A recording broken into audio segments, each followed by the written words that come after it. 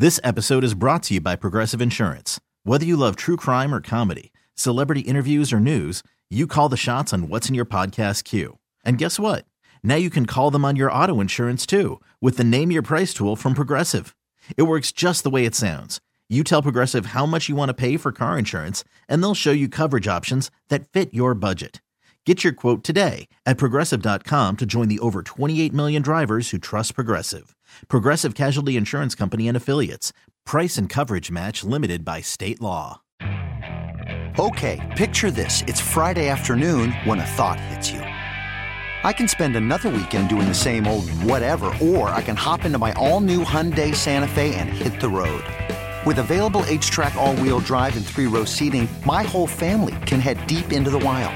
Conquer the weekend in the all-new Hyundai Santa Fe. Visit HyundaiUSA.com or call 562-314-4603 for more details. Hyundai, there's joy in every journey. The following is paid commercial programming. The content and opinions expressed do not necessarily reflect those of WSSP, Entercom Milwaukee, its staff, or sponsors.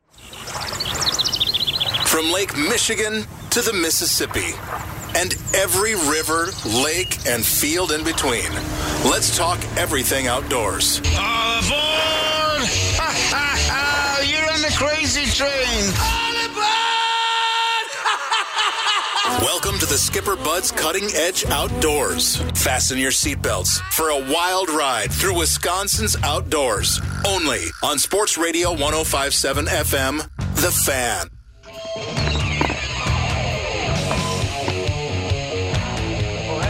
Folks, this is the Skipper Bud's Cutting Edge Outdoors, and I want to say good morning to all our listeners.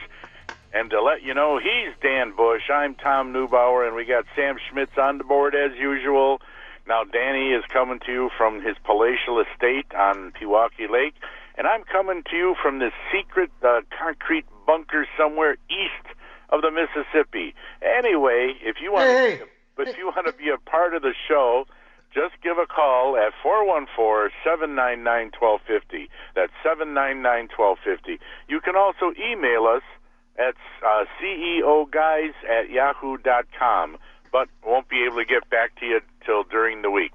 Anyway, I just want to let you guys know that if this phone that I'm on now dies, you won't hear me. I have to call you on another phone. So, anyway, how's everything going, Danny? Well, I don't know, Tom. I was going to complain. How come you're telling everybody where I'm at and you're in a concrete bunker all of a sudden?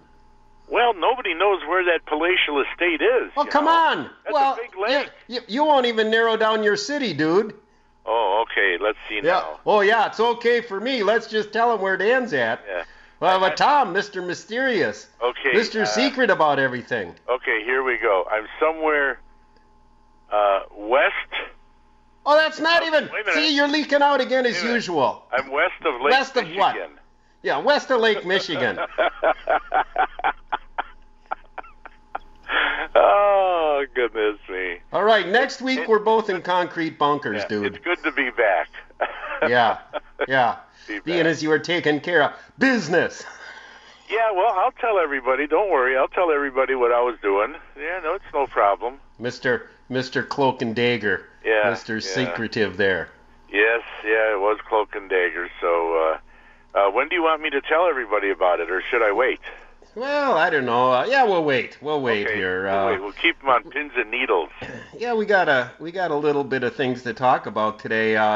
Tom, today is the opening of deer season. Yeah, for the bows, yeah. For bow, and a small game opens as well. Interesting story from my brother up in Oshkosh. He's got a place to hunt up there where last year opening day he wasn't even sure he wanted to shoot a deer the first day of season, but when a 10-point buck came after it was like the third buck he'd seen that morning or that evening, he figured, well, I can't pass this one up. But even just how he got the place to hunt, kind of a miracle. He believes it was the Lord's will. He works for J.J. Keller up there in Oshkosh, and one day one of the gals that works with him found out he hunted and said, oh, you ought to come out by where I'm out here in the country. My neighbor has deer all over. They'd probably let you hunt. So he went out and he talked to that neighbor, and the neighbor says, well, let me get back to you. He says, I do have one guy that I let bow hunt out here.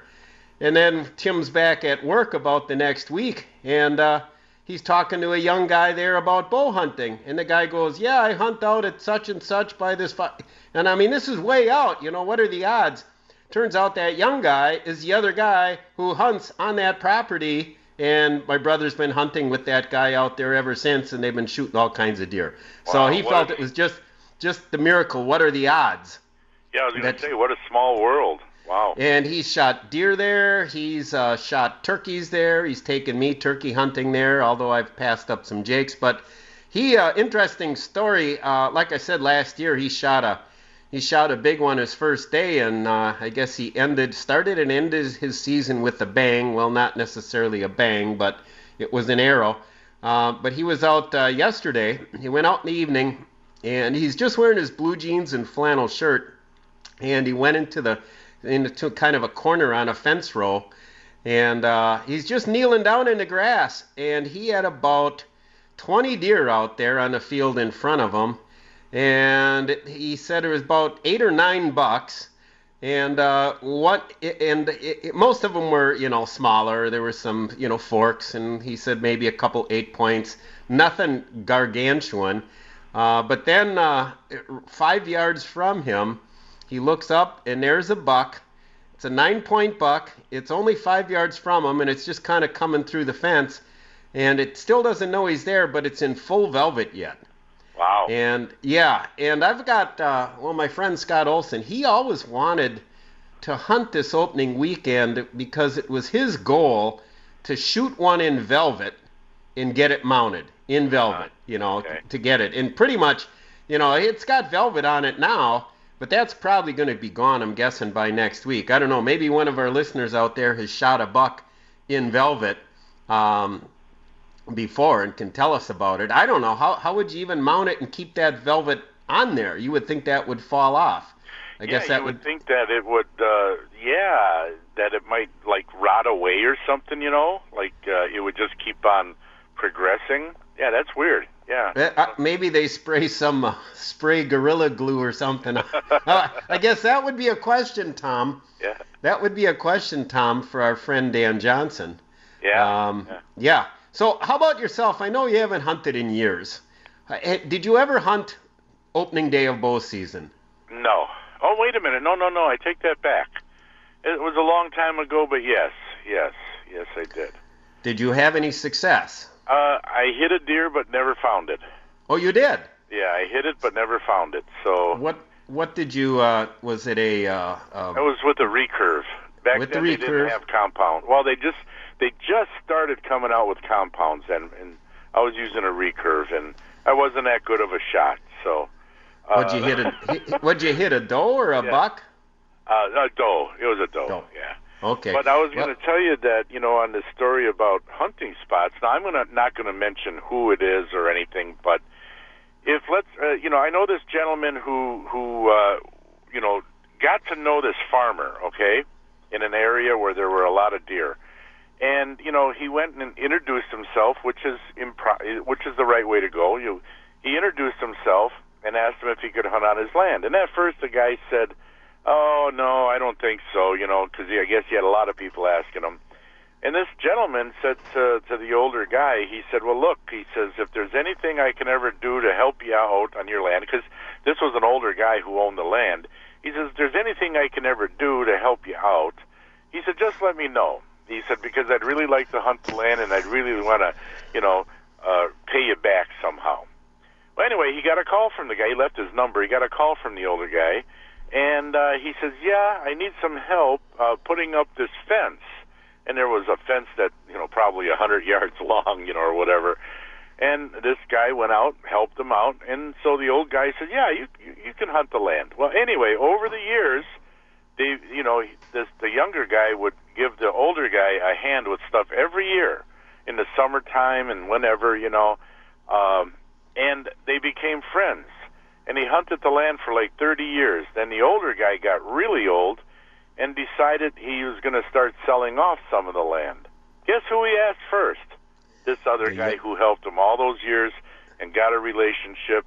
So this guy ended up buying 40 acres, and down the road he'll probably be able to buy another 40 or 80 at a really reasonable price in an awesome, area to hunt deer. So it just goes to show that if you do it with respect, asking these farmers and and doing it the right way, being a nice guy and helping them out, you just might be able to hunt land that you never thought you could.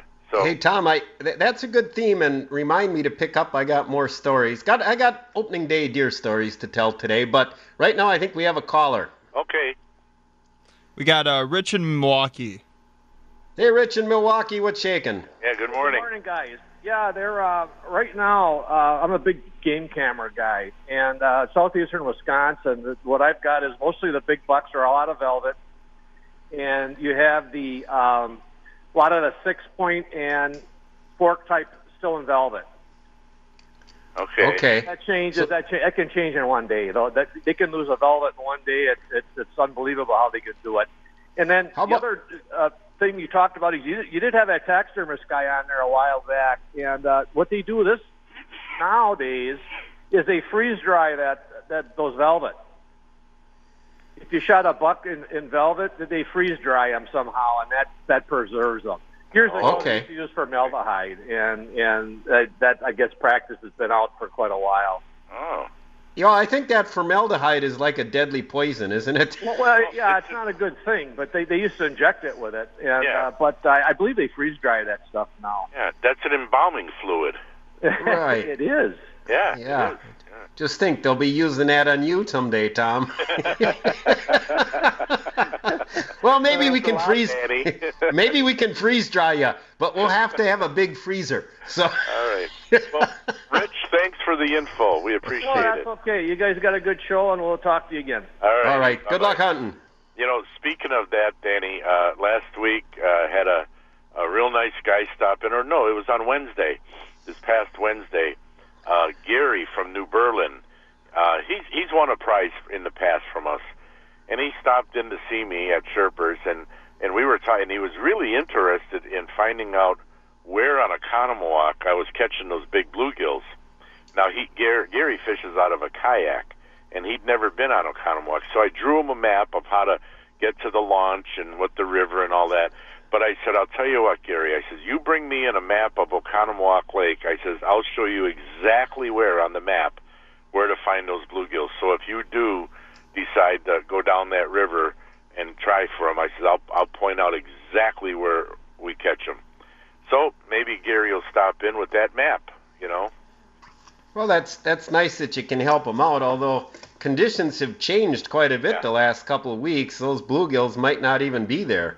That's always a possibility. That's right. And I'll tell you, talking about weather changes, I'm not going to tell the story yet, but I was up north last weekend, and boy, I'll tell you what, there was quite a weather change in temperature. Oh man, it got a little chilly, So the mornings were chilly.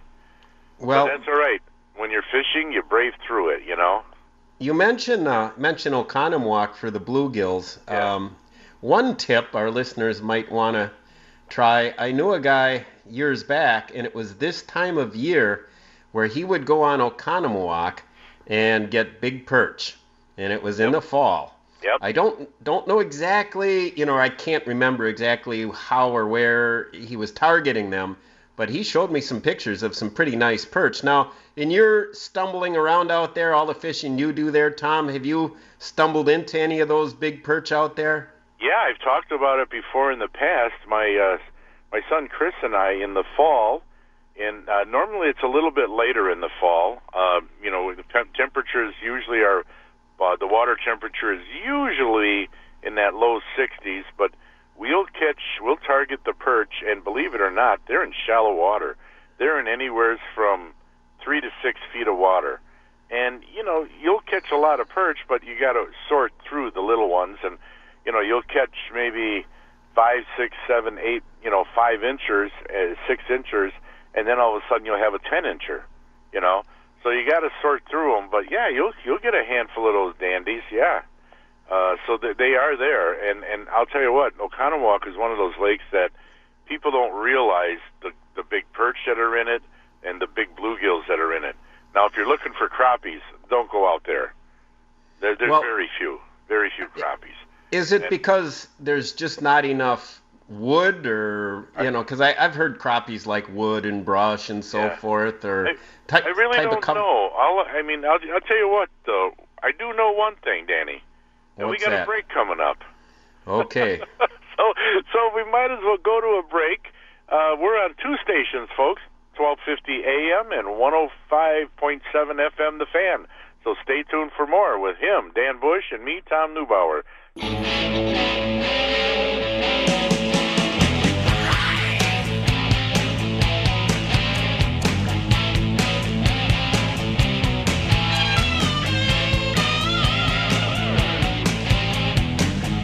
Welcome back to the Skibberbuds Cutting Edge Outdoors. I'm Dan Bush in a concrete bunker, and this is Tom Neubauer in the concrete bunker, not next to me, but somewhere in a concrete bunker. Hey, thanks for listening this morning. We always make it a point to thank law enforcement officers out there protecting us, military, first responders, healthcare workers, especially being yesterday being the anniversary of 9/11, and I'm going to get my gripe out of the way here real quick, Tom, if that's okay with you. Yeah, no problem. Here's my gripe for today. So I was listening to the show on our station prior. Is that Robin something or other? Is that the guy's? Okay. Yeah. And he made the comment that, hey, well, we need less booing and more positivity in this country. And, so you got these guys, everybody's all upset people booed at the football game when the players, did their thing. You know what we need less of in this world? We need less people burning down buildings and rioting. That's what we need if you want to talk about what we need less of and need more positivity. Heck, I'd be willing to say that any of the people that booed haven't done anything damaging or have done zero rioting whatsoever, and they're just sitting by quietly taking this, and it's their only way of letting their voice be heard. So I say let them boo. Yeah, as a matter of fact, I heard about that on the radio, and I thought that was great. The people are letting the players know that they don't want politics involved in sports. You turn on a football game, you just want to watch the game. You don't want to know all this political stuff. You get that all week long, You just want to watch a game. So those people booing, I thought was great. If I was there, I'd boo too. Well, it's kind of funny because I heard one of the TV commentators, I think it was Jay Glazer, tried to say, they weren't booing the protesting. They were booing because the other team came out of the tunnel at that moment. And, they're all kind of trying to downplay it like it didn't happen, Oh, that's funny. I mean, it's just unbelievable. Here's my other gripe of the day. Nowadays, it's tough to be a male in today's society, right? We're always getting blamed for everything. I dare say that if you whistled at a female, they'd want to arrest you for that. So the wolf whistle's probably a thing of decades past. But I'm sitting there at Park Avenue Pizza, which is a great place to go for your pizza and chicken and all kinds of stuff, by the way. I'll put in a plug for them while I'm talking. And they're also looking to hire. I think they need somebody to work the register and take calls. Park Avenue Pizza here in Pewaukee. But they had the Ellen Show on, and it was closed captioning. And I was kind of a distance. I couldn't quite read the closed captioning, but I could kind of tell the gist of what they were doing. They had Nicole Kidman, Charlize Theron, and some other model on there, and they were putting pictures of guys. They put two guys up, some other movie stars or whatever, celebrities, and they were choosing between them, like, oh yeah, I'd take that one, oh yeah, I'd do that one. And I'm thinking, what if it were a guy's show and they were putting pictures of women on and they were saying, oh yeah, I'll take that one? They'd be all upset about that. So as a male, I feel really objectified and offended by that. Yeah. Me too. It's okay. It's okay for them to do it, but God forbid, if a guy does anything these days, we're all in hot water. So those are my two gripes for the week. I always got something bugging me. Well, Danny, I found it interesting yesterday that, at Sherpers, there's young people that work there. And, some of the young people who work at Sherpers weren't even born when 9/11 happened. And some of them were only a year or two old. And, you know, they don't realize what it was back then. And, you know, America, or I should say Americans, you know, we're a forgetting nation, a lot of people, as a whole, you know. And that's something we should never, ever forget. And every year, it shouldn't be on like a 19th year anniversary. This should be every year. There should be a big thing about it. They should replay, you know, the Twin Towers coming down. They should tell the story about Flight 90. Was it 93 or 97? I forget. 93. Yeah, 93. And about the Pentagon. And, I mean, this should be told every year at this time. Every year. We should never, ever forget that. So. Well, some people are. Some people are. But let me tell you from, in fact, kudos. I did listen to Coast to Coast last night. It's my evening, you know, that's my little nightlight lullaby, lulls me to sleep at night. Coast to Coast and George, whatever his name, did replay the audio from the flight control tower for Flight 93. Wow. And it ended with it crashing. Yeah. And he couldn't talk for like 30 seconds. He choked up and couldn't talk. He just kind of lost it at the end. I don't blame him, because those people were real heroes, you know. It was really emotional. So yeah, some people are trying to remember it, but I can tell you my experience in the schools is that, I mean, maybe we'd mention it, maybe we wouldn't. I mean, very little. Same with Pearl Harbor. Same with a lot of these things. They're way too busy talking social justice and things in the history classes. It's like it's all being watered down. There is no patriotism that I see anymore. You know, Danny, you got those people on that flight. They weren't thinking about social justice. They weren't thinking about who did what to who. They banded together as U.S. citizens going to protect other U.S. citizens. You know, they all that other stuff was out the window, and I think we need more of that in this country, of citizens standing together, not to be, like you said, burning down buildings and rioting and getting paid by people to go out and riot. It's, you know, we got to have more harmony in this world and more understanding, I think. But anyway. Yeah. No doubt about that. That Flight 93, I saw a TV show on that documentary years ago, and what was it that the guy said right before they banded together and stormed the cockpit? He said something like, I think he said, let's roll. Yeah, let's roll. That was it. Let's roll, and that was it. That was it. They were going to their suicide, basically, but they saved, and those were regular Americans, and they were heroes. It was also great. President Trump yesterday awarded the Medal of Valor to a young man who was 17 years old sitting in a classroom when he heard about 9/11. He wanted to join the Marines, have his mom sign off. He was only 17. Right. Mom said no. And then he saw a thing about Army Rangers.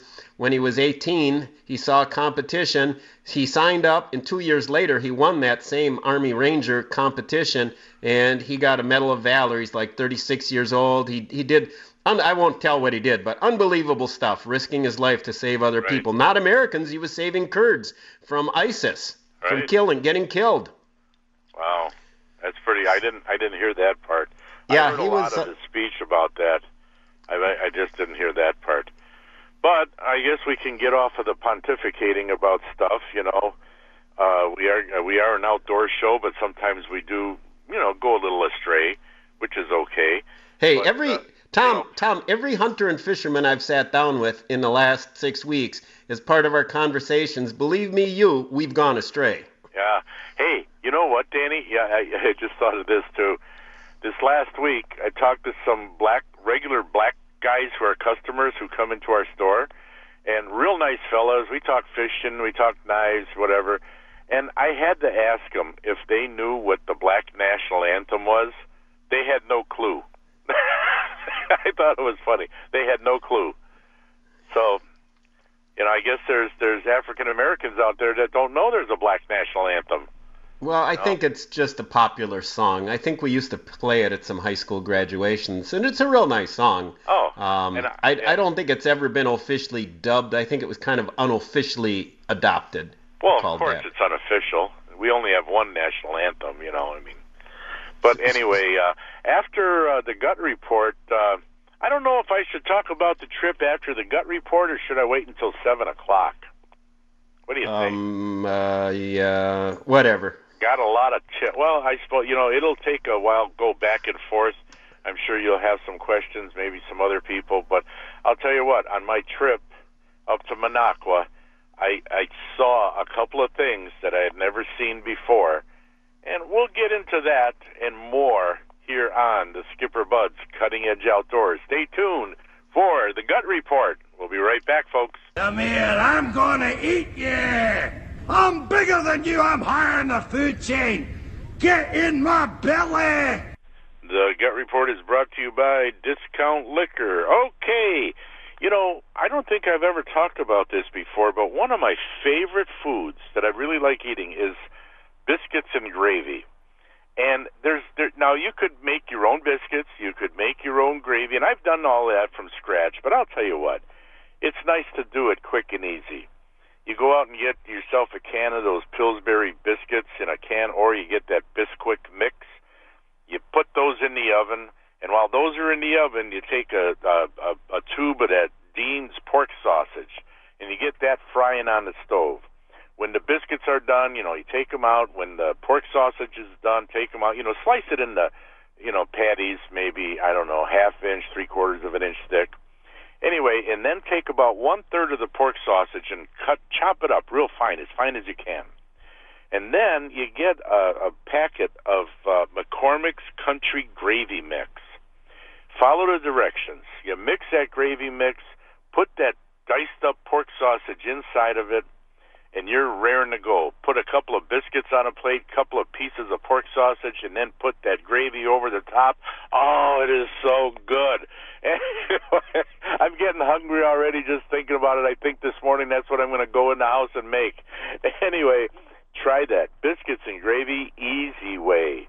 The Gut Report was brought to you by Discount Liquor. And they're in their 60th year in business. No other liquor store has been local and originally family-owned for that many years. There's a reason they've been in business that long. Price, service, and selection. Go to discountliquorinc.com for weekly specials. We'll talk to you later. Oh, yeah, it was electric, sonically hectic, and the band started leaving, 'cause they all stopped breathing. And the man at the back said everyone attack. Welcome back to the Skipper Bud's Cutting Edge Outdoors. We are brought to you by Bait Mate, Fish Attractant, and Coleman Insect Repellents. I'm Dan Bush. Along with Tom Neubauer, I fully have my wits with me here, Tom. I was under heavy sedation this week. Yeah. Where I might have been kind of goofy when a couple of people called me. Just kind of? Yeah. So what I had to go in. Not that I was looking forward to it. In fact, it's supposed to be every 10 years, but I waited 12 years because I was putting it off. I went in for the dreaded colonoscopy, which has a lot of fun prep the day before. But then when you're done, right, and they cut you loose, they wake you up out of the deep sedated state, but then you have to have somebody pick you up and drive you home, which I can understand, because I went to get up and put my shoes on. I was trying to put the left shoe on the right foot and the right on the left, and I was like, I was swaying as I walked out of the room, and Waka came and got me. They won't let you have an Uber come pick you up. No. I had an Uber take me down there, but they wouldn't trust an Uber to take me back. Oh. My question would be, what if you stormed out of the building without just doing your own thing? What are they going to do? They're going to call the police or something? But as fate may turn out, I had several people call me on my phone on the way back as Waka's driving me back, and I honestly remember very little of either conversation. One was my buddy down in Florida talking about coming on up, and we were talking about maybe his daughter deer hunting, and the other was one of my clients I had out talking about a Canadian bear trip. And it's all a fog, Tom. I vaguely remember. I think I'm going to have to call those guys up and revisit the conversation. But the good news is, after all that, I'm not going to worry about it for another 10 years. In fact, the way I'm feeling about this stuff, I may never worry about it ever again. Everything, I got a clean bill of health.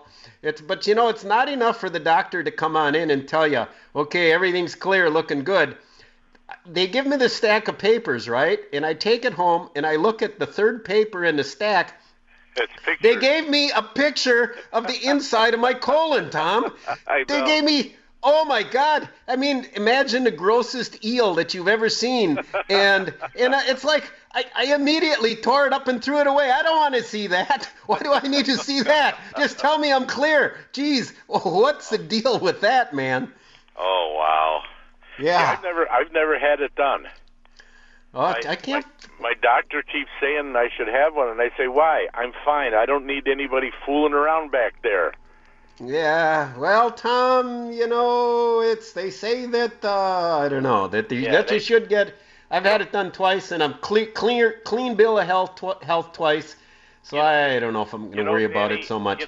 Danny, years ago, long time ago, let's say 20, 30, 40 years ago, they never pushed colonoscopies like they push it nowadays. They really push it, and I look at it this way: if I feel funny, I'll let you know. But otherwise, I don't want anybody fooling around back there. Well, I know, but by then, Tom, it's probably too late. Well, that's that's right. really I'm old. I've lived a long time, so that's really treatable if caught in early stages. Because I know two people, I won't say their names on the air, but they're way younger than you, and they both last year.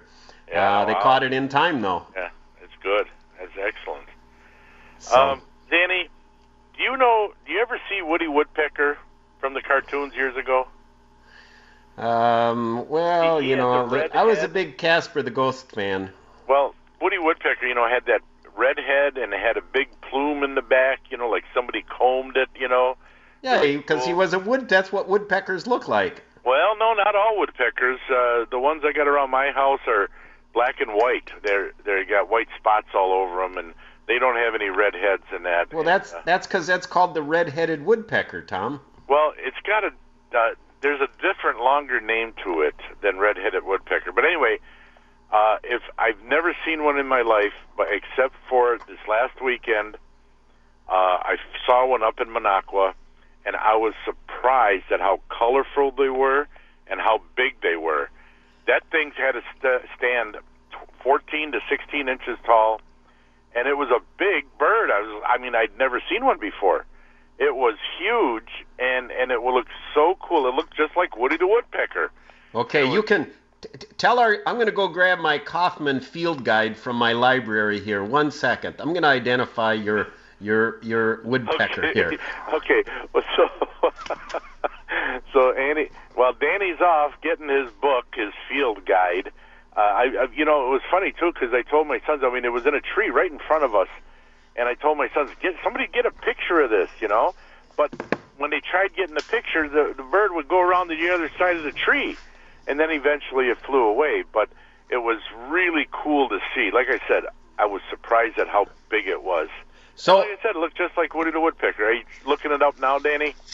Yeah, I'm looking it up here. I'm going to look up your woodpecker. I got to make sure I remember to say the wood before I say the pecker part here. And then the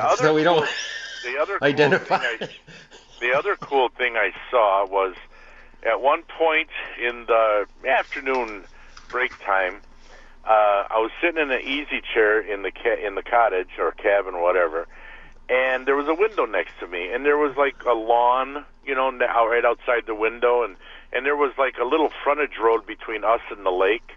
And anyway, I'm sitting there, and all of a sudden something caught my attention, something big, and I was kind of startled, and I looked, and here, right outside the window, a bald eagle dropped down. Now, we saw bald eagles on every lake we went to. We saw them in every spot on every lake we went to. There were bald eagles all over the place. But they were all flying. They were all up in the air. They were up in trees, whatever, This one was, 10, 15, 20 feet away from me. It was right in front of me. And the size of that thing was huge. And then it decided to walk across this frontage road, walk down to the water, come back up the hill, look around a little bit, and then take off. It was totally cool. It was so cool to see it, and to see how big they are. I mean, that thing was huge. So, okay. So those were the two interesting things I saw. Describe your woodpecker. Oh, it what had color? A big red head. It had a big red head. And it was tall. Tall. And it had other colors in it too. There were blues in it and other colors. Did it maybe have some white along with that in its kind of head area in red? Might have. Okay. I believe what you saw, Tom, was the pileated woodpecker. The wily pileated woodpecker. It's Pileated woodpecker. It's 17 inches in height or length. Is it real colorful? It's very mostly black on the body, but very, very colorful. Very colorful. Yeah, it might have been. It's our largest woodpecker.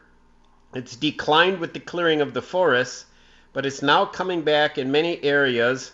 It says crow-sized, black with red crest, white wing linings, flash in flight. Did it make any noise, Tom? Did it talk to you? No. It was pecking in this tree. It was too busy pecking. Yeah, it pecked in the tree, and then my kids tried to get a picture, but it ran around to the other side of the tree and then flew away. But it was. I mean, the size of it was what really impressed me.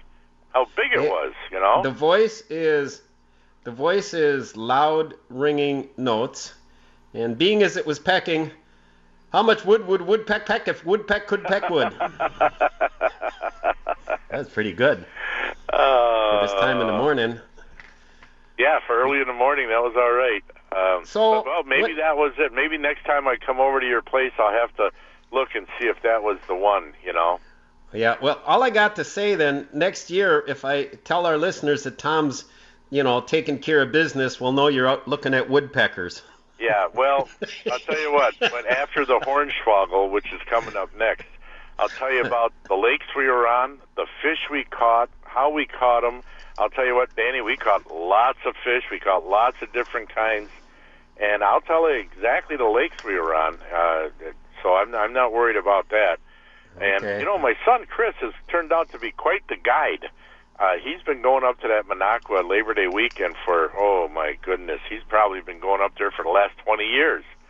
And so he's really learned a lot of spots on these lakes and other, not just Lake Minocqua, but other lakes in that area. So, but anyway, coming up next is the Hornswoggle, folks. You can win a $10 gift certificate to Carl's Country Market out there in Menominee Falls on the corner of Pilgrim and Silver Spring. And you can also win a nice prize package from Bait Mate Fish Attractants and Coleman Insect Repellents. So all you got to do is call 414-799-1250. That's 799-1250 right now. Be a contestant. We'll be right back with more.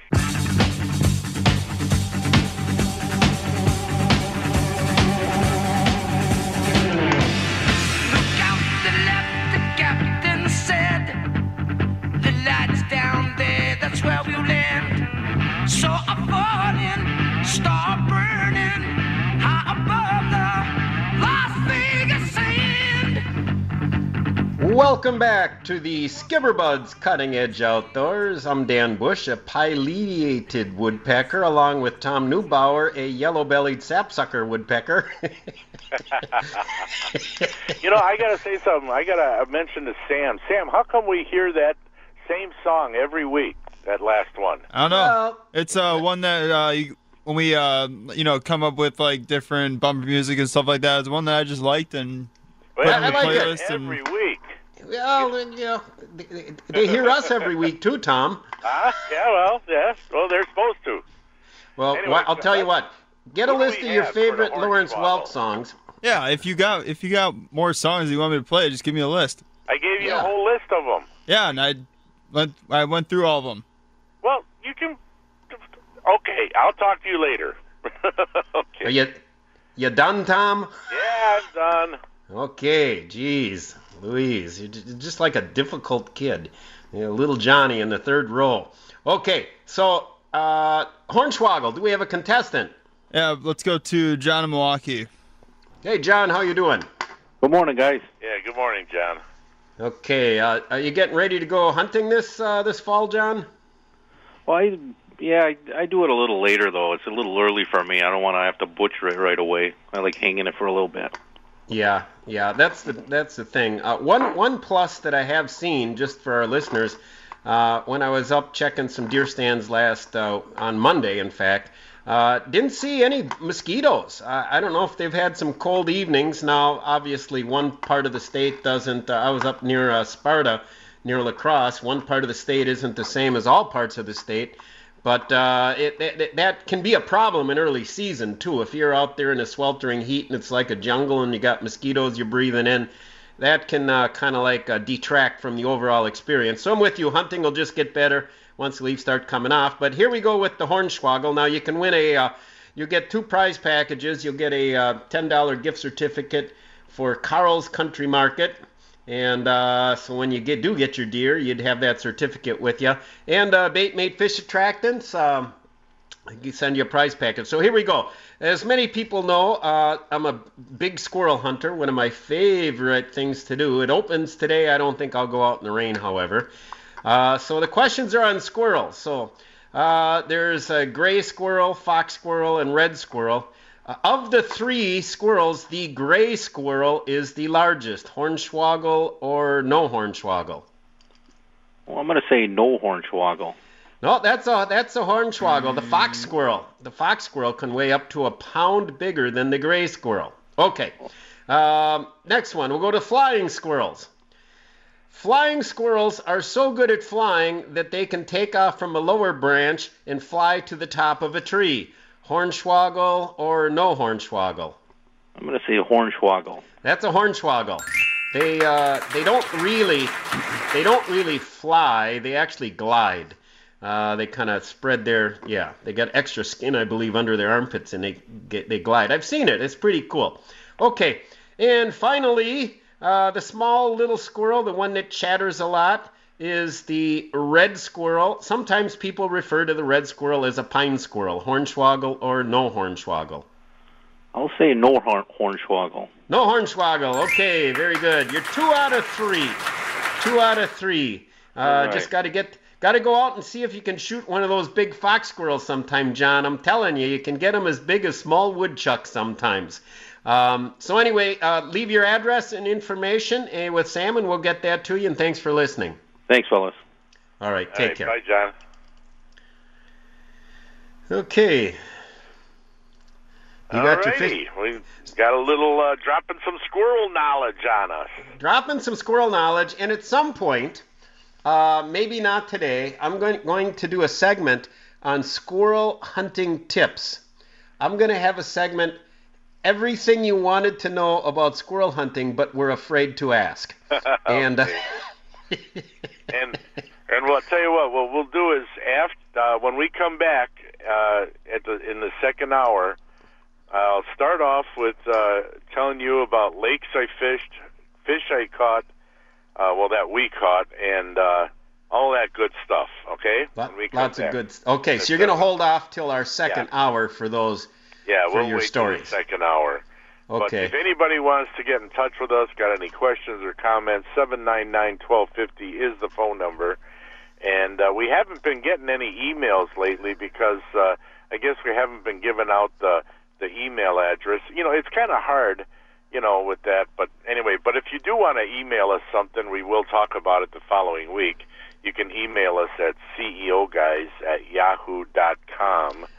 And a couple of things, Tom.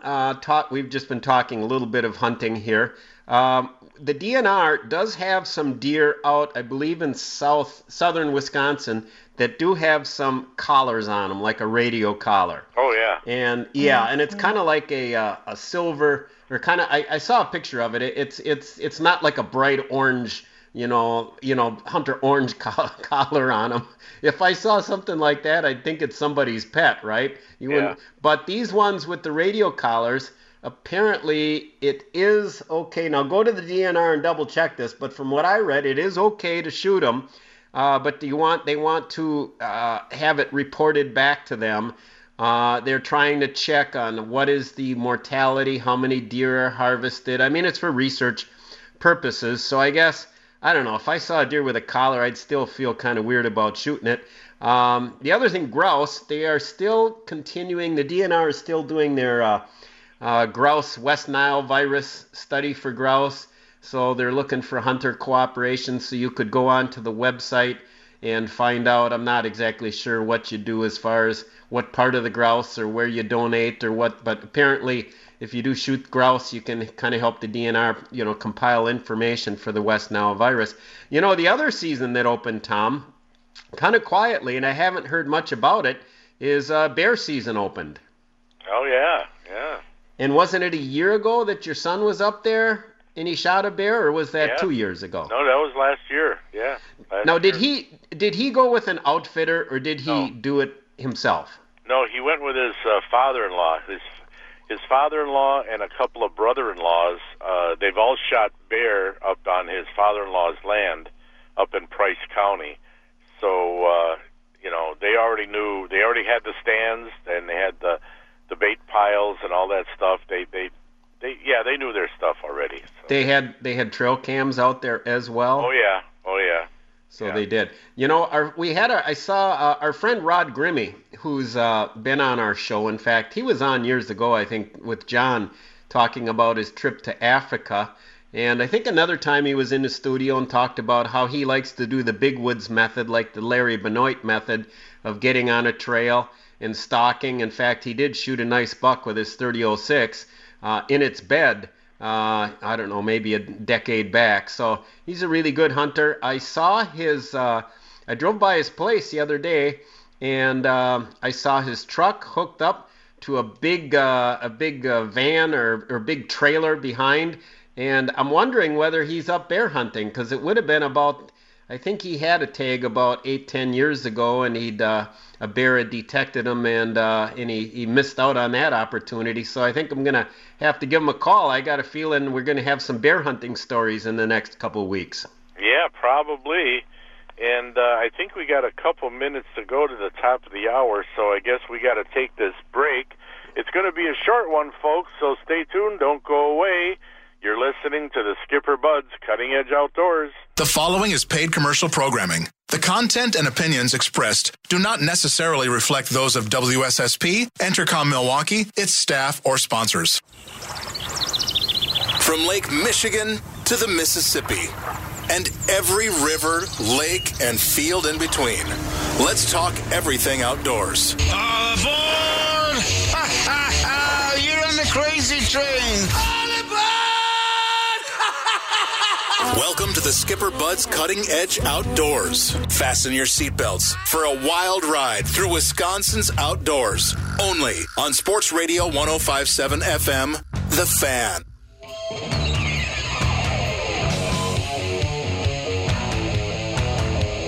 That's right, folks. This is the Skipper Buds Cutting Edge Outdoors on the second hour with Dan Bush and myself, Tom Neubauer. We got Sam Schmitz on the boards. And if you want to get in touch with us on the show, just give us a buzz at 799-1250. Got any questions or comments, or you want to brag about a big fish or something? The other thing is that, yes, we are on two stations, but also this is the only 2-hour live outdoor show in Wisconsin. So we thank you for listening, and if you can hang in there for 2 hours, that's awesome. But we know a lot of you can't do that. But anyway, Danny, are you ready for the story of the trip? I got my popcorn, my cold beer. I'm sitting here ready. Okay, we left. I went up with my son Nick, but came back with my son Chris because Nick had to leave a day early. But anyway, Nick and I left at 3 a.m. in the morning. Left my house at 3 a.m. And the first lake that we always go to when we go up there is Little Arbor Vita. And because my son has got a walleye spot. But what's interesting about this walleye spot, which, by the way, we did catch a bunch of walleyes, what's interesting is that not only do you catch walleyes there, you catch smallmouth bass, bluegill, perch, crappie, and rock bass. You know, you got a real smorgasbord of fish. And those darn smallmouth bass kept getting in the way. You'd think, I never thought I would say that smallies were getting in the way, you know, and be upset about it. But they were getting in the way of us catching the walleyes. But anyway, caught a lot of walleyes there. And then on Minocqua Lake, we got a number of spots on Minocqua. No, first we went to Kawagasaga Lake. Kawagasaga is part of the chain of lakes, the Minocqua chain. And there's an area over there for bass and pike. Well, we drifted through this area. Oh, and by the way, for the walleyes, we were using mainly we used drop shot, live bait drop shots with half a night crawler. That's all we needed. And we on Kawagasaga for the largemouth bass and pike, we were using chatterbaits, lipless crankbaits. You know, like Bill Lewis. What are they called again? Bill Lewis lures, the lipless crankbaits. But anyway, and chatterbaits, and let's see, there was something else. Oh yeah, and spinnerbaits, of course. And we caught a whole bunch of largemouth bass. Now, up on the Minocqua chain, they've got a 5-fish limit, but no size limit. And we were catching them between, from like 12 to 16 inches. A lot of them around that 14-inch range. So, anyway, that night we had a fish fry, and we made the walleyes that we caught. And we caught a bunch of walleyes, so we cooked those babies up. On Minocqua Lake, there's a number of spots we go to catch smallmouth bass, bluegill, big bluegills, and northern pike. So now on Minocqua, that's still closed, Minocqua, Tomahawk, Kawagasaga, for walleye fishing. Still can't catch the walleyes on Minocqua up there. So anyway, we didn't go to Tomahawk this year because every day was cold and windy. Now, in the mornings was cold and windy, and during the day it was windy, but it got a little warmer, but not a lot. Never saw a mosquito. No mosquitoes up there. We went over to Lake Catherine, but the day we went to Lake Catherine, where my son knows where these fish cribs are, we just couldn't stay in the spots. I mean, it was just so darn windy, and we don't have that spot lock on the electric motor, so that, we got just blown off of there. So we left there. And make a long story short, last day, my son, and we went back to Little Arborvita another day and caught more walleyes, to bring home. Then we went over on Minocqua Lake in a place called Stacks Bay. And this was on a Monday late afternoon, and it was really cold. I mean, to me it was cold. It was like in the mid-50s, maybe low to mid-50s. And we started casting spinnerbaits in there.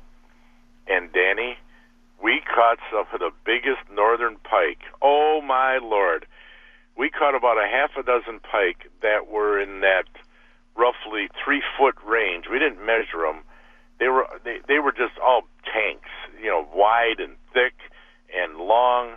I mean, these were just tanks. And, it's funny, we caught about 5 or 6 of them, I forget exactly, and we caught them within a half an hour, and then we didn't catch another one. It was like they were gone.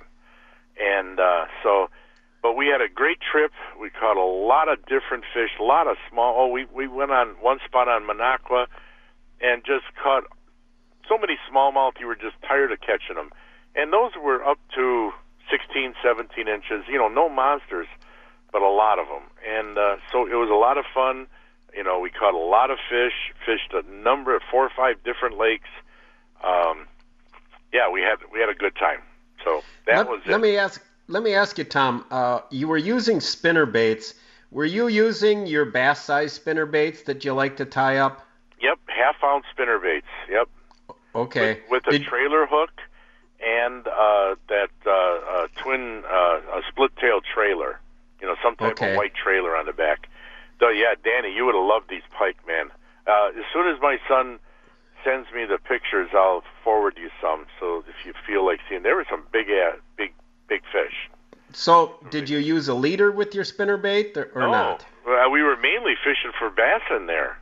So and then we just started hitting the pike. To 3 points. We didn't get bit off. Yeah. 3 points that I will make. A, spinner baits are one of the overlooked baits for pike, I think. Spinner baits work really well for pike. And the spinner bait, what's his name, on Lake of the Woods, Jack Burns, who used to be the editor of Esox Angler magazine, he told me his go-to bait was the Rad Dog spinner bait, and he would just cover water trying to locate some active fish. Now, once he got a follow, he might switch to something different. But spinner baits, have been, Dick Pearson used to call the spinner bait a crescent wrench lure. It's because you can work a spinner bait shallow or deep. Now you're talking for muskies up there, right? Yeah, he'd use it for muskies. Right. But spinner baits work great for pike. Yeah. Ron Johnson caught a big one with me this spring up in Door County when we got all kinds of follows. They wouldn't hit anything, but he did have one hit his spinner bait. And in the previous year, he had the same experience where he was able to get a big one on the spinner bait. One thing, too, with spinner baits, especially if you can have that trailer hook, that's the second thing. You want to put a trailer hook on, and it'll up your hooking percentages. And the third thing is with the spinner bait, those pike tend to, tell me if I'm wrong, they tend to get that hook right in the corner of their mouth, so it's not, necessarily likely that they're going to get the line on the teeth and cut you off. Yeah, you're right. Yeah. Rarely do they ever engulf the whole spinnerbait, They always just grab the tail part, So, the what do you call it? The back rubber teaser, legs, teaser tail.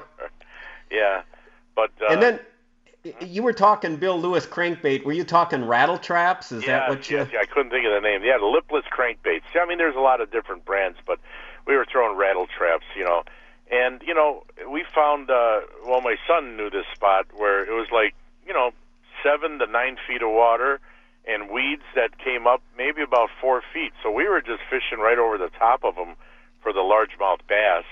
And for the big pike, they were in the Stacks Bay is a well-known place for muskies. I mean, I fished it 30, 40 years ago for muskie. It's a great area. But anyway, it's a weedy bay where it's probably only like 6 or 7 feet deep, and the weeds, come up about 4 feet. So we were just right over the tops of them. That's all. Just, if a guy had MEP spinners, that would have worked too, MEPs would have worked. Right. I'm sure, some other lures would have worked as well, but, we were it's funny, I use spinner baits for bass, and I always end up catching pike, on the area lakes around here. You'll catch bass and pike both on them. So, yeah, it's a great bait. Oh, and by the way, the favorite color, my son was using a black spinnerbait with gold blades, and I was using the black with the orange blades. So, yeah, black and orange always seems to work well. Another thing. For the pike, especially for those pike. Speaking of pike, Tom, everybody associates fall with being a great time to fish for, those fall muskies. But, fall can be a great time to fish for pike. Oh, it is. Because you're going to have, pike, especially big pike. Now, you can always catch smaller pike, in whatever little weedy 80-degree pond that you can find. But bigger pike have a preference when to get into cooler water, and a lot of those pike might be relatively inaccessible unless you're trolling deep water on a thermocline somewhere, throughout the summer. But in the fall, water cools, there's a bait fish movement into the weed edge. Kind of same reason we're, all of a sudden casting weed edges for muskies again. And weed edges, particularly if you can find some hidden gems on the Great Lakes and the Bay of Green Bay in some spots, you can get yourself into some monster pike. And fall is a good time to go target them, but you just don't really hear about it a lot. Yeah. When we were up north, the first day we were there, the water temperature was 67 degrees. The second day, it was 64 degrees. And the third day, it was 61 degrees. So it kept going down. Kept going down. So I forget, did you target muskies at all, or did you... No, we didn't fish for muskies at all. I mean, we like going up there, and we'll always have a meal of fish up there, but we like bringing fish back, all right? And we're just doing our part because they want you to take out, like, those largemouth bass. They want you to take those. We didn't take any smallmouth bass because we kept one as an experiment because they had those little parasite black spots on their fins. And I said to my son, well, maybe they don't have them on the inside. It's just on the fins.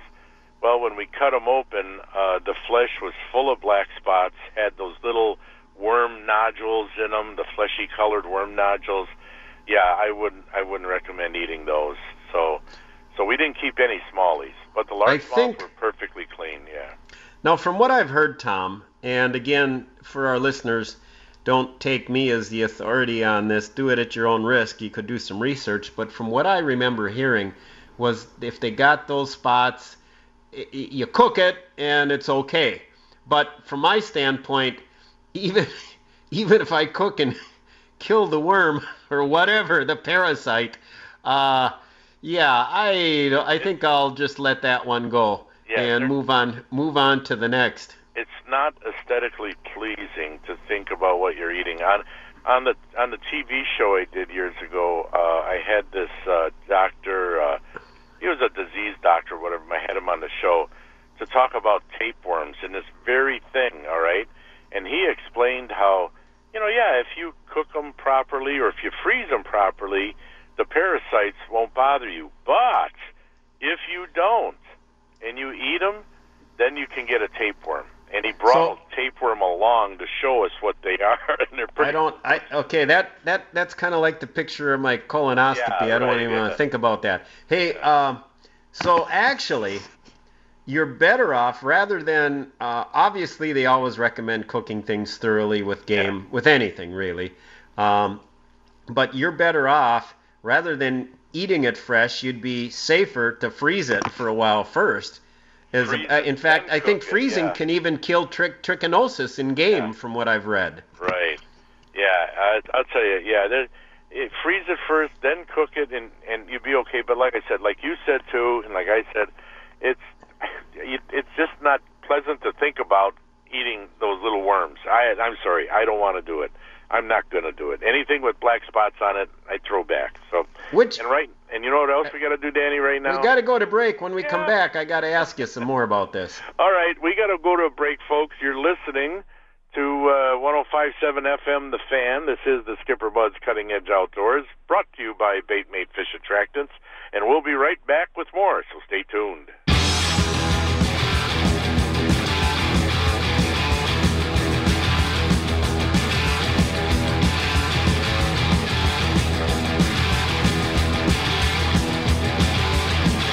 All right, welcome back to the Skipper Bud's Cutting Edge Outdoors. Hey, I like that bumper music there. I'd just as soon just sit there and rock out to that. Before I forget, though, Tom, I've got to make an announcement here. This is an important one.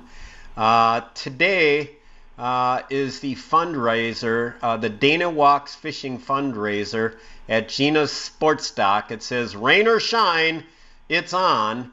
I got this email on Wednesday from our friend Tom Kepp. As you know, he's president of the Pewaukee chapter of Walleyes for Tomorrow. Dana Walk, Walks Island on the West End, his family owns it, and he was one that was tragically shot in that Miller travesty this past spring, I guess it was.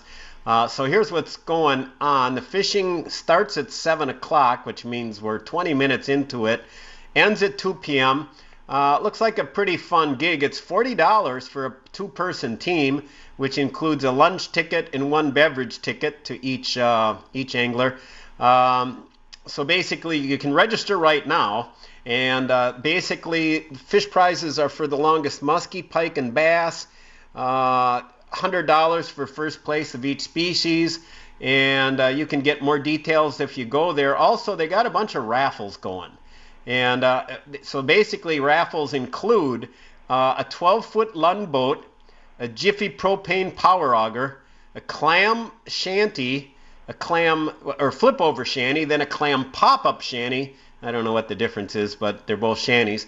Boozwagon, stand-up woodpacker. You got woodpeckers on my mind there, Tom. Stand-up woodpacker cooler on wheels, portable massage table.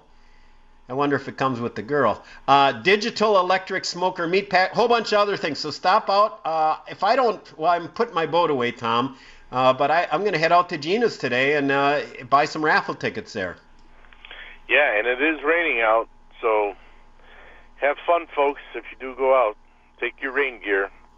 But I guess Tom, we got a few phone callers, Danny. We got phone caller. Holy cow, we got a hot one on the hotline. Let's go to it, Tom. All right, let's go. Let's go to Keith and Tosa. All right, good morning, What's up, Keith? Good morning, guys. How you doing? Good. It's a beautiful rainy day. Yeah. You were talking about the pileated, or I'm not sure how to pronounce it, woodpecker. Yeah. And my wife and I used to live with a wildlife preserve in both the back of the house and side of it, so we saw lots of wildlife, and which was beautiful, except one summer we started having trouble with the woodpecker pecking around our sliding doors to the back patio, or the back porch, yeah. So, anyways, I thought, well, okay, this happens. But we had to have a guy come out and rebuild the frame to the tune of about $600. And I asked the guy, what is it they're after? I mean, he says they hear bugs behind the surface. And I'm like, they can't really hear bugs. And he swore, yes, they did. Now, I don't have that, down in writing, but they claimed that's what it was doing. And then, of course, he rebuilt it, and we made sure there was no bugs back there. And then the other thing we did is this time we put some composite components in so that they was a little bit dissuaded from biting into it again. But I did hear him pecking away for a while afterwards. Now, was this a big woodpecker or little woodpeckers? Oh, no, it's a big one. It was a pileated or pileated, whatever. But, yes, it was definitely the same thing, I can guarantee you. All right. Well, I'm glad you took care of the situation. Survived the woodpecker onslaught. Well, thanks for calling. Appreciate it, Keith. Take care, one, gentlemen. Okay, bye now. Well, Tom, a couple of weeks ago I was talking about, what's worse than a woodpecker pecking at your cabin? What's that? Is a porcupine chewing on your cabin. Oh, yeah, you told us about that. They can gnaw a hole there in no time flat, but I'll tell you, they're no match for Dan Bush with a 12-gauge shotgun with number 7 shot standing in his underwear in the middle of the night with a flashlight held by Troy Woodrow. Yeah. That poor Porky, he had no chance when the deadly marksman was there to end his foray, his games. Sam, do we have another woodpecker caller? We do. We have Ted in Milwaukee as well. All right. Good morning, Ted. Morning, guys. How you doing? Good. What's up? Hey, it's actually pronounced pileated. Pileated. Okay. Pileated woodpecker. Yes, those are the ones that when they're going at the tree, they sound like a machine gun. Yeah. Like that. And this is one of the sounds I picked it up on Google. I looked it up. This is one of the sounds they make. Here.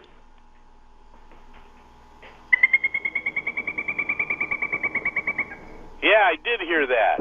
Yeah, that's a pileated woodpecker. Here we go. All right. See, we got it. We got it identified and correctly pronounced. Yeah, and looks just. All right, guys. Have a great day. Thanks, man. Thanks for the info. Yeah. Thank you. And people say this show is for the birds. I don't know what they're talking about. Sam, anybody else calling about woodpeckers? Not as of now. Oh, okay. Now you were gonna ask me something, Danny? Yeah, you were talking about tapeworms in fish. I mean, what kind of fish can tapeworms be in? Well, no, the tapeworms aren't in the fish. It's the little worm nodules that are in the flesh. If you catch a fish that has those black spots on it, chances are that that's going to turn into those fleshy worm nodules, and there probably are some on the inside, on the flesh. Now, if you eat that without properly cooking it, that then will turn into a tapeworm in your guts, which can end up being 30, 40 feet long. So they're like the little black spots. are indicative of the worms then, right? Now, is the worm like attached to the black spot, or is the black spot caused by the worm? No, the black spots will turn into those. They'll turn. So the black spot is kind of like what you might call like what a cocoon is with a caterpillar that turns into a butterfly. That black spot turns into a tapeworm? Yeah, well, no, it doesn't turn into a tapeworm. It turns into a little fleshy-colored worm nodule. Now, and then the fleshy-colored worm nodule turns into a tapeworm? If you ingest it and don't cook it properly, yes. But if it just stays on the fish, it just stays a fleshy little worm nodule for life? Right, and eventually, yes, exactly. And eventually get eaten by a bird or die, and then, ends up into the lake again, and then goes through a clam, which is the host of the parasite, and then the host spits out. They swim out and then attach themselves to fish, and then birds eat them, and it's a continuous thing. And then the birds get the tapeworm as well, then, right? Because no, they don't. For some reason, they don't get it. How about like a raccoon or something? Is it just mammals? I have no idea. But I'll tell you one thing I do know is that one time what I did, and this is what really grossed me out, when I filleted a fish and there was that fleshy-colored worm nodule, what I did was I got out not a microscope, magnifying glass. Yeah, thank you, magnifying glass, and I cut it open, all right? And it looks just like a little baby spike that you would use for ice fishing. It looks like a little bitty spike. So it is a little bitty worm that's in there. Yeah. It's very gross, and I'm not going to eat any of those. Wow. Yeah, it's pretty gross. It's pretty gross. Anyway, we got to go to one more break, all right? Hey, I'm surprised. This portable home phone is working. It's staying alive. I thought maybe it'd be dead after an hour and a half, but it's not. It's doing good. So anyway, we'll take a break. We'll be right back. We're brought to you by Baitmate Fish Attractants. He's Dan Bush. I'm Tom Neubauer. Sam Schmitz is on the boards, so be nice to him. He's doing a good job. We'll be right back with more, folks.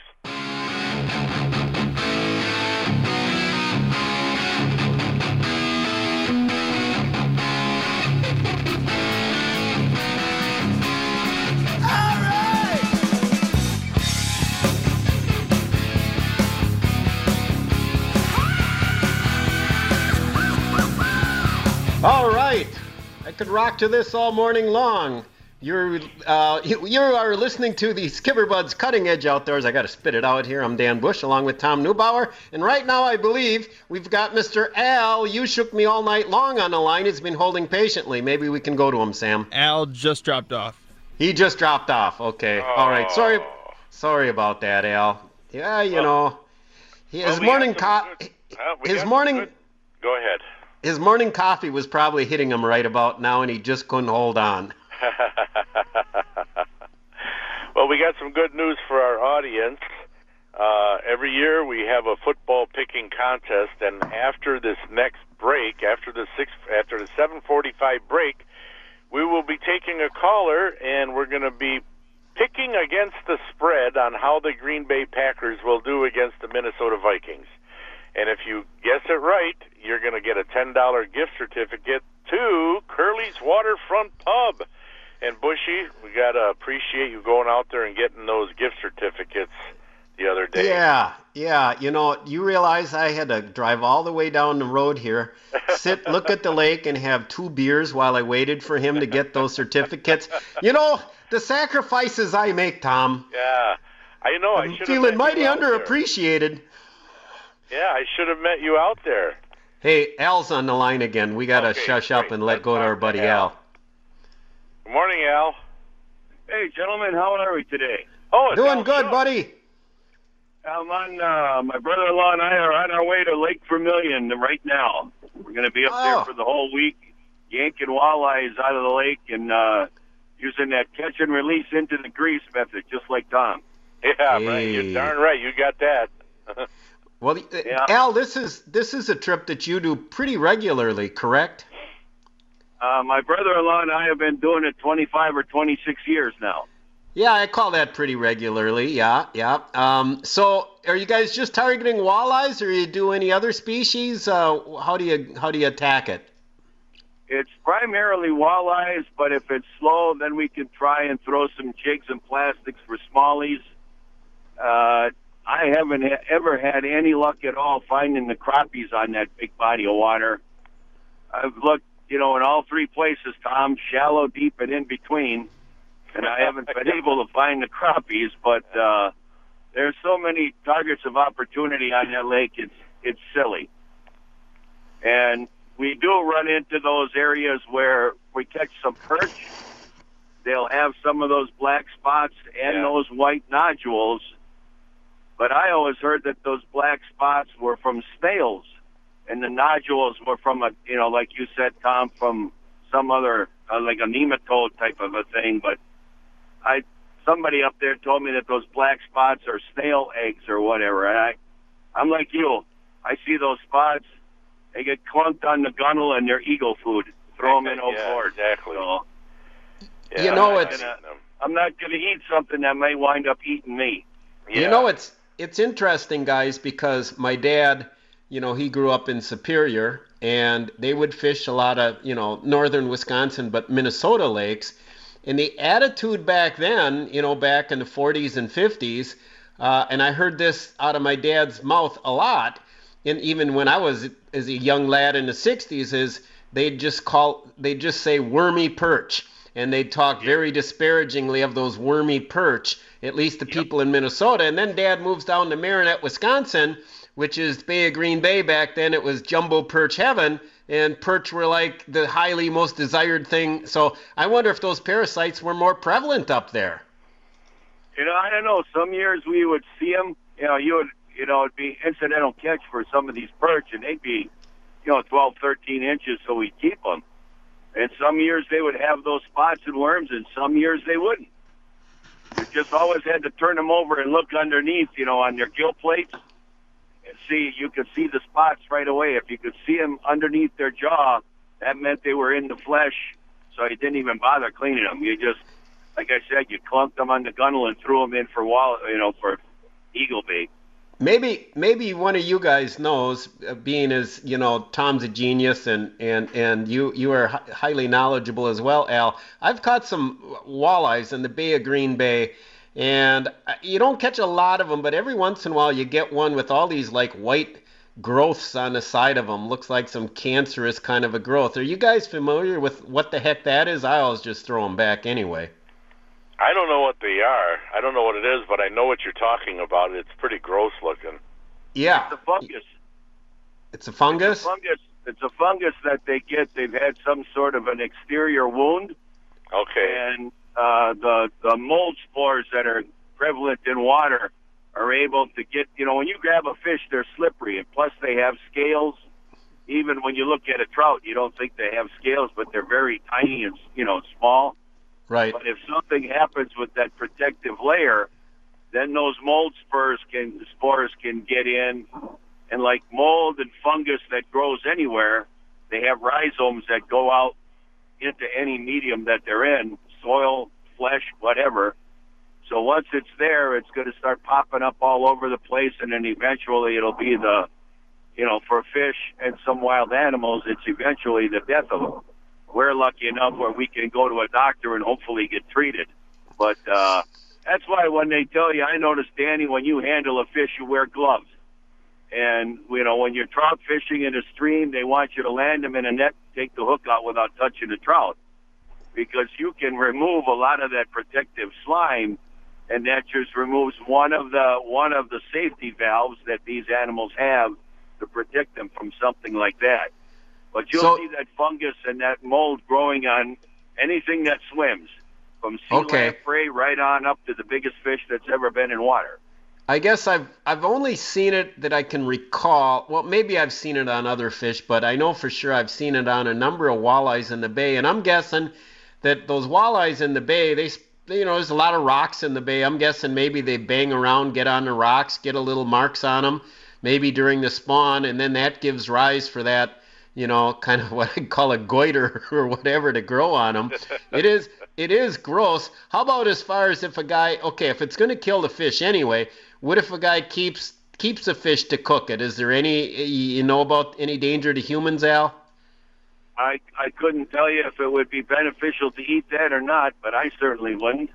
No, most of the fish that I see it on are panfish.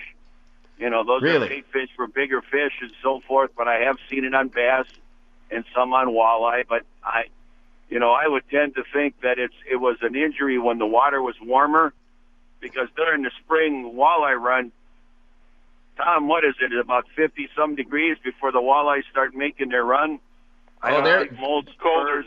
Mold spores are very, I don't think they adapt well in those temperatures. So they've acquired that during the warmer water period, basically, is what you're saying. I would think so. I don't see very many molds or fungus growing until you get about 60 degrees out in your yard and out in the woods. So I would think it would be pretty much the same thing in water. I wonder if it can be spread between fish.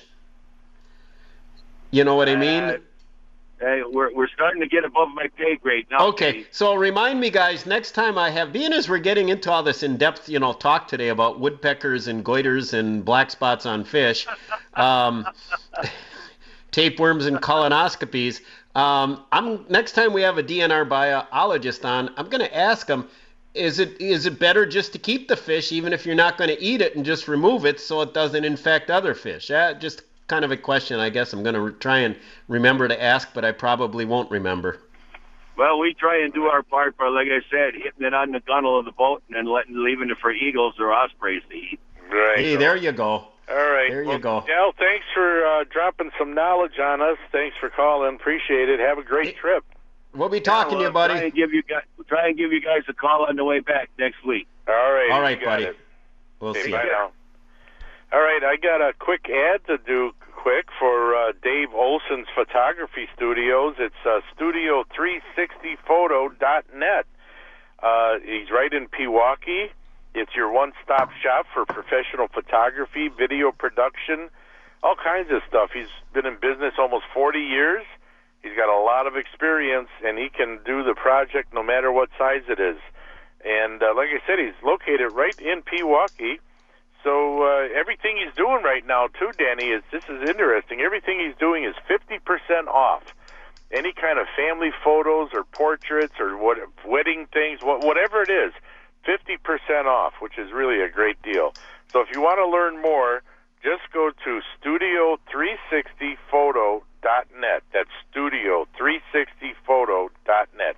And right now we got to take a break, and we want a contestant for the NFL football picking contest, and we'll see if Sam has got the right music for it. NFL football picking contest, just pick against the spread, get a $10 gift certificate, if you are correct, to Curly's Waterfront Pub. Call right now at 799-1250. That's 414-799-1250. We'll be right back.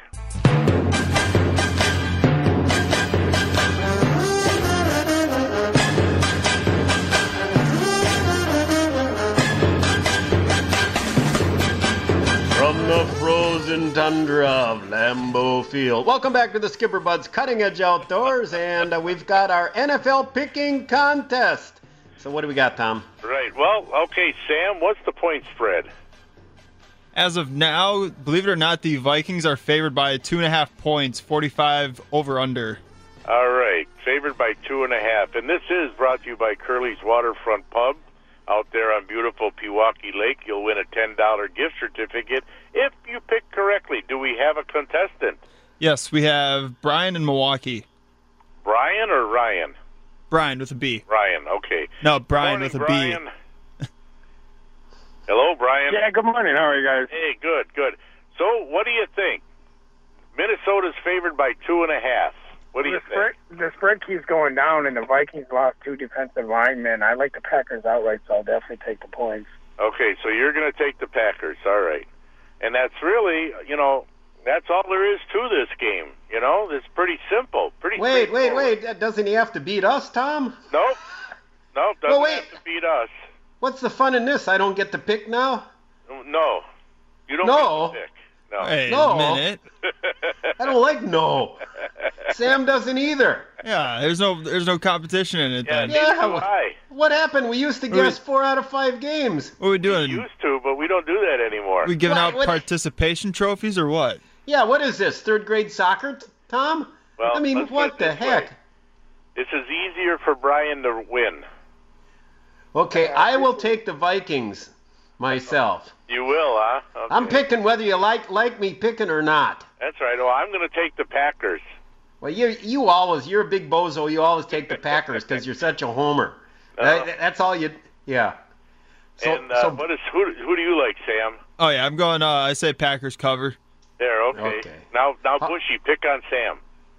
Pick on Sam. Yeah, Sam, you're a homer bozo too because the Vikings are a good team this year. How about we'll see. What, Brian? who did Brian? Brian said that somebody was out. Who's out? Yeah, the Packers. I mean, the Vikings lost a free agent, all-pro defensive lineman to Seattle, and then this week they announced that their good defensive lineman Daniel Hunter's out with a twisted knee. All right, see right there. So that should soften it up for Rodgers to pick that young secondary apart. Let's hope so. All right. Thanks, Brian. And good luck. Thanks. Yeah. Oh, Brian, leave your name and address with Sam, okay? Okay, sure. All righty. Thank you. Well, at least somebody knows something about football. Yeah, I know. And It's Brian. I'm not going to watch it anyway.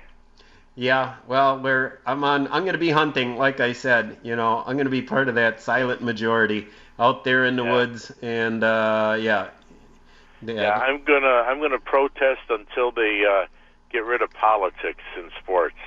Yeah. That's one thing we don't need.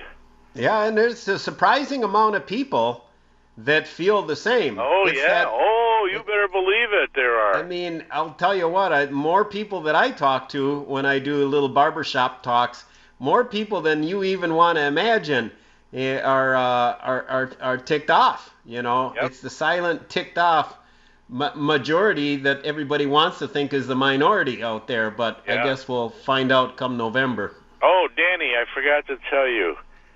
You know what I caught my biggest walleye on? Actually, it was the biggest walleye of any of us. The biggest walleye caught. You know what I caught it on? What'd you catch it on? A mini mite.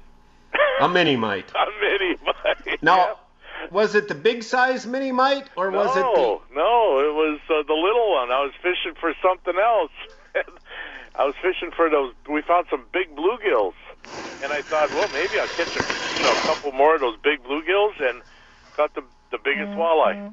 Unbelievable, that. I'm telling you, that mini mite catches everything. I'm telling you, I caught smallmouth bass on it too. Okay. Yeah, so mini mites and rattle traps, stock up on and spinnerbait, stock up on them. Hey, speaking of stocking.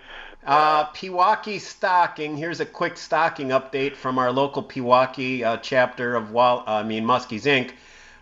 They are gearing up to put some fish in Pewaukee Lake. Now, with the COVID deal going on, they weren't able to have any significant fundraisers, but they're still moving forward and have committed about $3,000 towards stocking Pewaukee this fall. With what? And what's that? With what? Stocking Catfish. With what? Catfish? Catfish. What do you think? Muskies. It's Pewaukee chapter of Muskies Inc. What do you think they're stocking?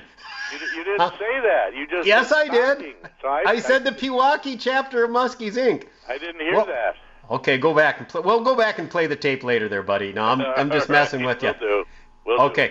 But anyway, another thing, Pewaukee chapter of Muskies Inc. They've got a planned women's tournament.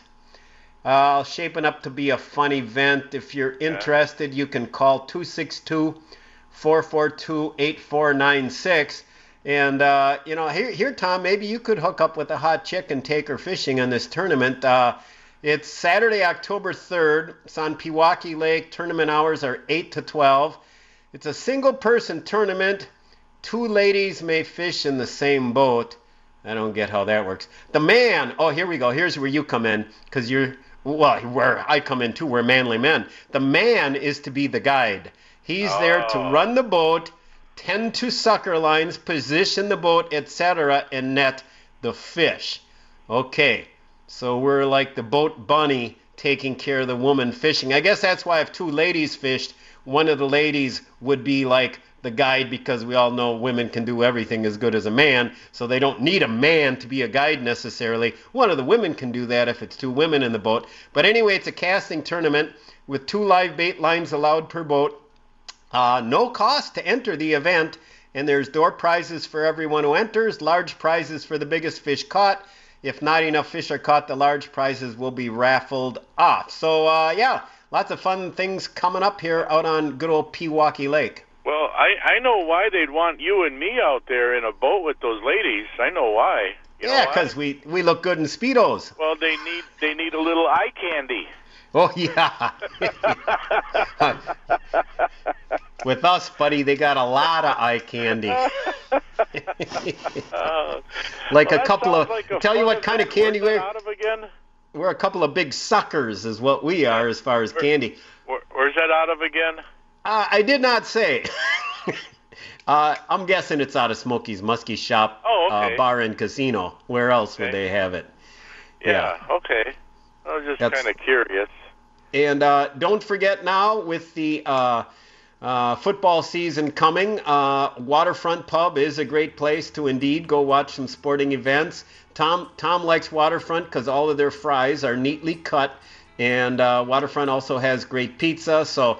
You know, they got great food out there. Don't forget to support our good sponsor, Waterfront Pub. And today, slide over to Gina's Sports Stock, another great little place on SS, and see if you can help support that fundraiser. Buy some tickets, and maybe you'll win a portable massage table. Yeah, and I forgot to mention it earlier, but from now on, we'll be doing the NFL football picking contest right after the 7:15 break. So...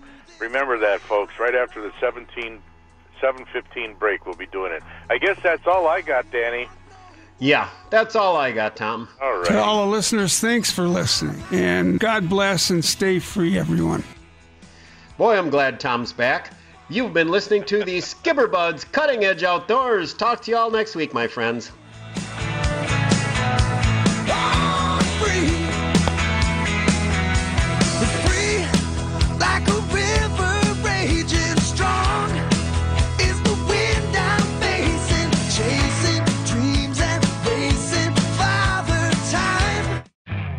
You could spend the weekend doing the same old whatever, or you could conquer the weekend in the all-new Hyundai Santa Fe.